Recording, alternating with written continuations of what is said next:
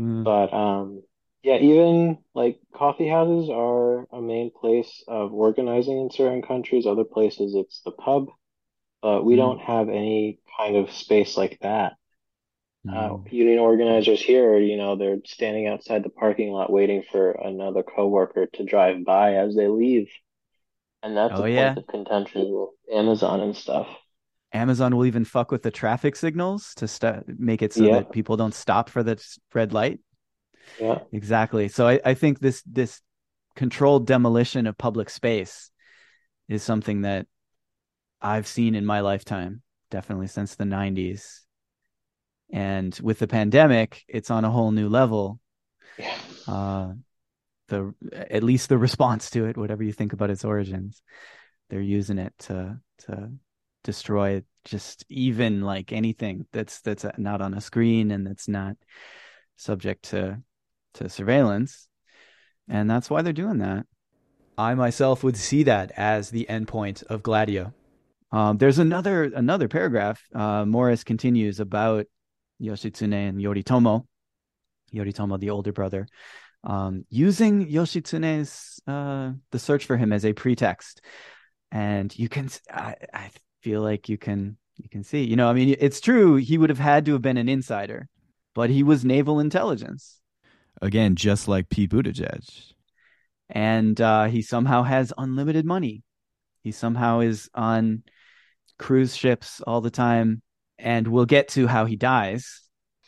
But the prolonged search for his brother also allowed Yoritomo to find out who were his real friends at court, in the temples, and elsewhere. Members of the nobility who had supported Yoshitsune were dismissed from their posts and sometimes banished, and the imperial government in the capital was reorganized on lines favorable to Kamakura. That happened anyway, but I don't know if like I don't know of any kind of like red purge or anything, right? This is totally talking about McCarthyism or something, right? Like anybody who's a fellow traveler with Yoshitsune. The hero's final service was to take refuge with the northern Fujiwaras and thus give Yoritomo the pretext he needed for eliminating his last potential opponents and for incorporating the vast Oshu territories, that's Mutsudewa, the northeastern territories, into his own domains.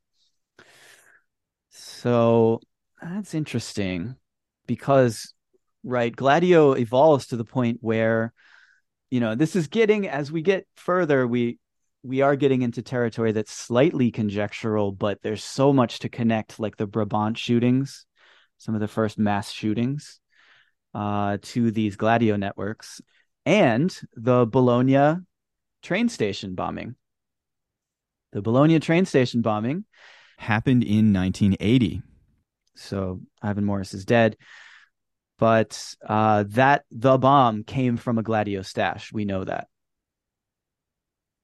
And basically, random terror attacks, random mass shootings. In Germany, there are mass shootings at supermarkets. Just guys in black, all black, come out of a van and start shooting everyone, and then they run away, and nobody knows why. There's just random violence in public spaces, and you should be afraid of them.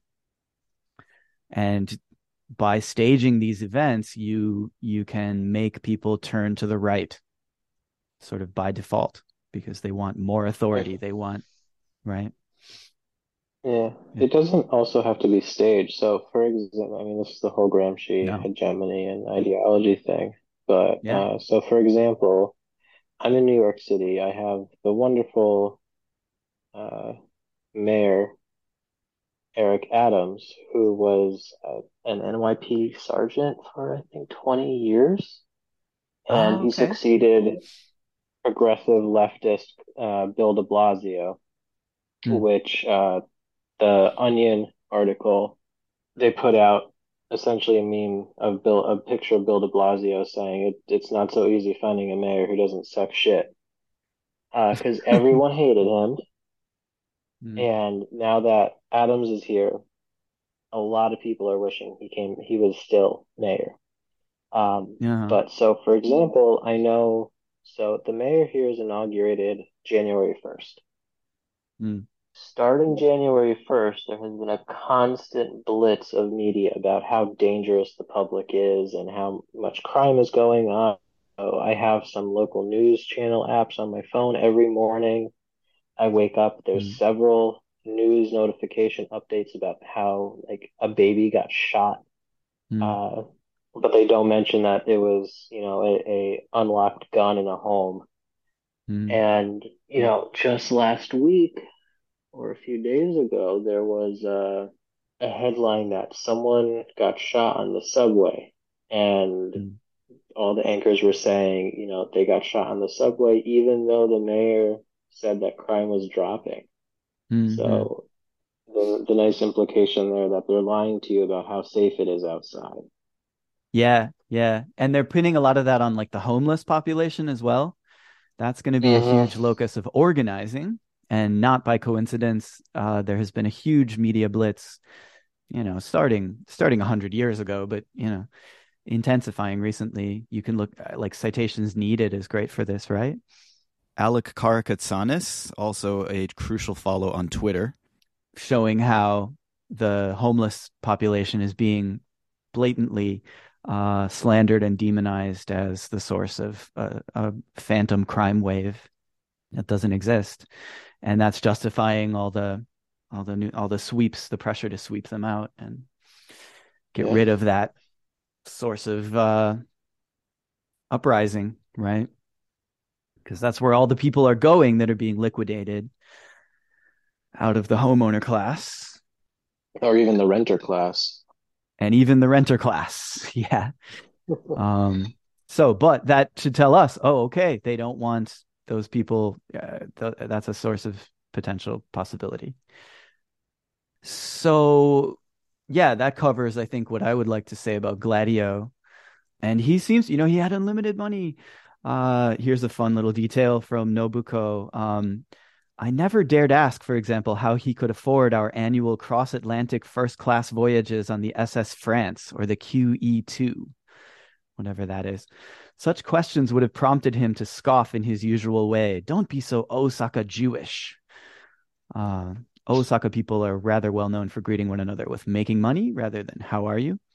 Yeah, it's like Jesus. mokatemaka. It was only from reading Ivan's obituary in a morning paper 5 years after our divorce, and many years later from Ved Mehta's article about the legendary New Yorker magazine editor William Shawn. I should check that out. What is that about? That I learned about Ivan's grandfather, who had built up a huge fortune in Chicago's meatpacking industry, and like Mr. Sean's father, the meat knife maker, had emigrated from Russia. During my married years, I had quite naively considered my husband and his parents anti-Semitic. She didn't even know he was Jewish. So, So maybe we should just say he isn't Jewish. I don't know. I mean, he doesn't seem to identify as Jewish, but he has this kind of masochistic, it sounds like masochistic anti Semitism. I don't know. Not qualified to say much on that. oh, when I asked Ivan why, actually, Ayako pronounces his name Ivan. So maybe he even affected I don't know. He pronounced his name Ivan, which is very continental now, isn't it? Doesn't that British though? British kind of say it like us, Ivan. So Yeah, I think he was not trying to go British. for an air of mystery. Yeah, international man of mystery.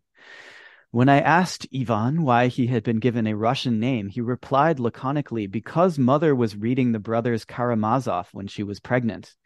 I have read the novel twice since, and I confess I would not have liked to name my own son after that particular character, Ivan Karamazov.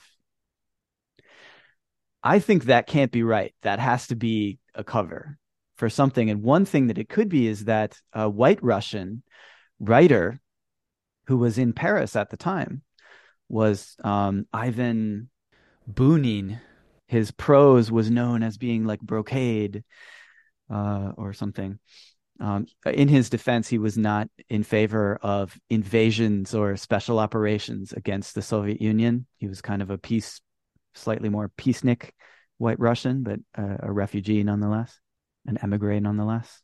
So I don't know, because his mother disappears. This is the other thing about his childhood, and Nobuko kind of has this like, oh, that's what you get from race mixing.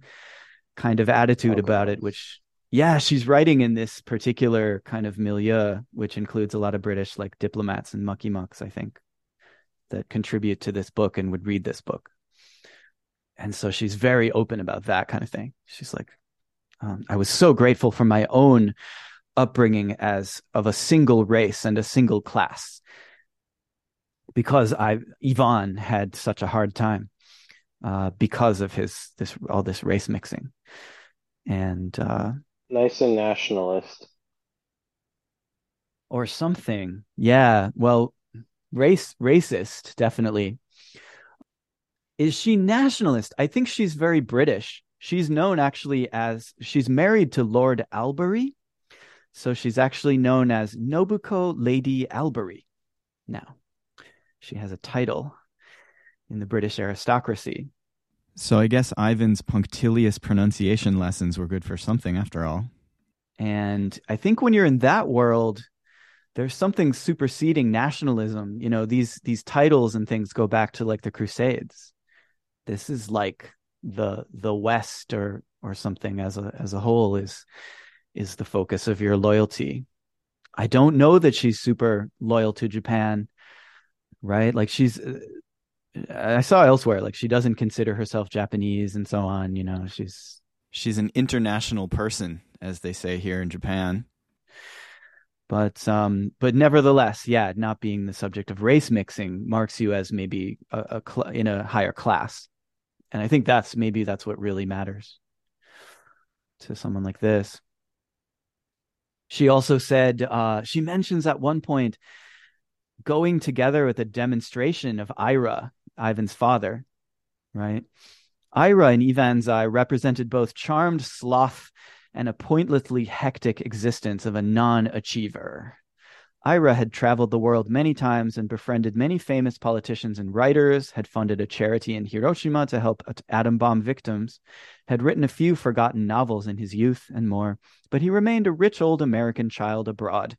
He spoke bad French with an American accent, spent his days and nights on the telephone chatting to his cronies in Paris or its suburbs, all races and colors mixed, who liked being invited to Nail for luncheons. That's his country villa, plotting how to subvert the American war in Vietnam.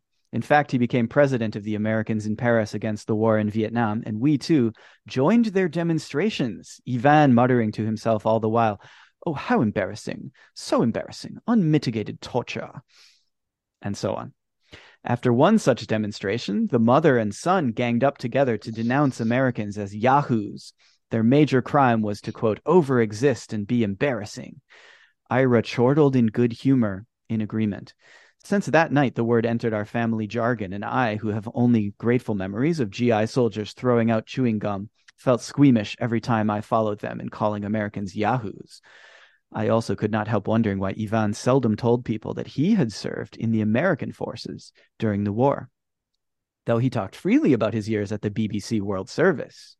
Although I will say, in Ayako's account, this is the time period when he was joining MI6, and there was some question as to, like, supposedly he had to quit, actually, and not become a spy, not be a spy anymore, as he was during the war, because he was married to a Japanese national, and they still had a thing where you couldn't do that. I know even today, like, you couldn't be married to a Russian or married to a Chinese person and get the top security clearances or anything, because they're considered enemy nations, right?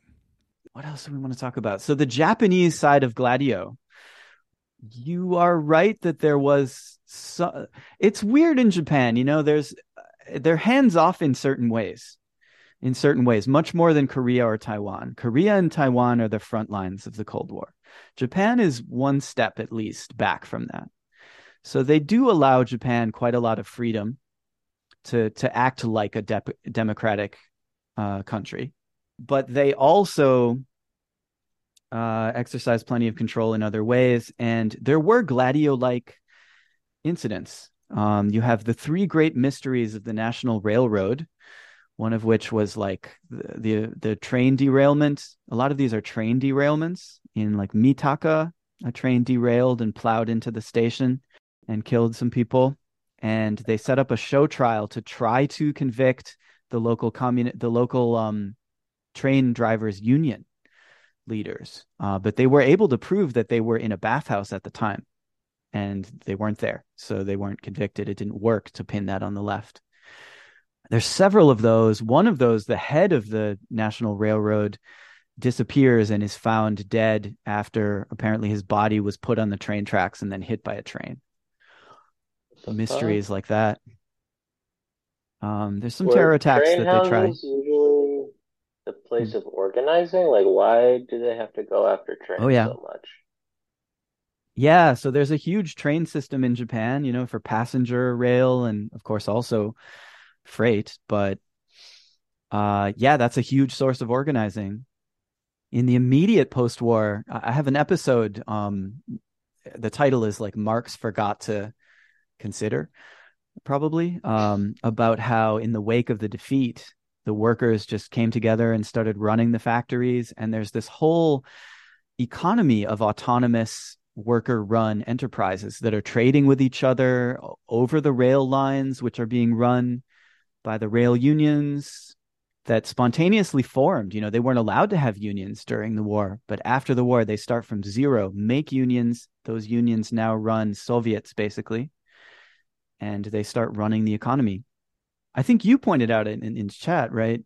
MacArthur then ruthlessly crushes this in collaboration with the Japanese bourgeoisie, whom they were, carefully protecting and reinstalling.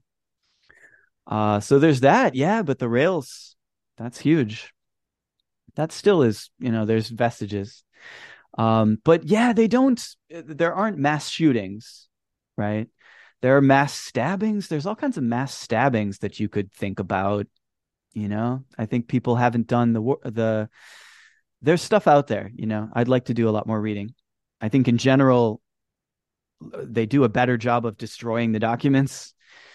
So we might not know a lot of stuff, But actually, here's one that I found that's extremely relevant here. On January 26, 1948, a man calling himself an epidemiologist arrived in a branch of the Imperial Bank, Teikoku Ginko, aka Teigin for short, right, in Shinamachi, a suburb of Toshima Ward, Tokyo, before closing time. He explained that he was a public health official sent by U.S. occupation authorities who had orders to inoculate the staff against a sudden outbreak of dysentery. He gave all 16 people present a pill and a few drops of liquid. Those present drank the liquid he gave, which was later thought to be nitrile hydrocyanide, an assassination intoxicant originally developed at the Noborito laboratory. And that was a site where a lot of unconventional weapons were being developed during the war, and they would have been under the control of American military authorities at this time. When all were incapacitated, the robber took some money, not a lot of money, lying on the desks. It amounted to 160,000 yen, about 2,000 US at the time. But he left the majority behind, leaving his motive unknown. 10 of the victims died at the scene. One was a child of an employee, and 2 others died while hospitalized. And it seems like a random artist was just arrested and found guilty, but then no justice minister ever signed his death warrant because they recognized that it was just a show trial and he was clearly not guilty. But the nature of the weapon used, the chemical agent used, reminds one of the anthrax attacks right after 9/11, which were found to be an aerosolized form of anthrax that only could have come from U.S. military stashes, right? And, the guy that they ultimately fingered, killed himself and all of that.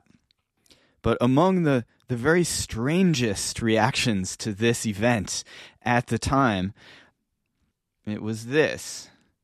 It was obvious to me from the start that this extraordinary crime was part of a secret pact with the problem of beauty.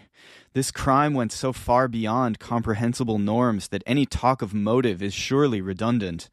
The perpetrator's profound insensitivity toward human suffering was matched by his exquisite sensitivity toward his own actions, a sensitivity that suffused his unique powers of imagination.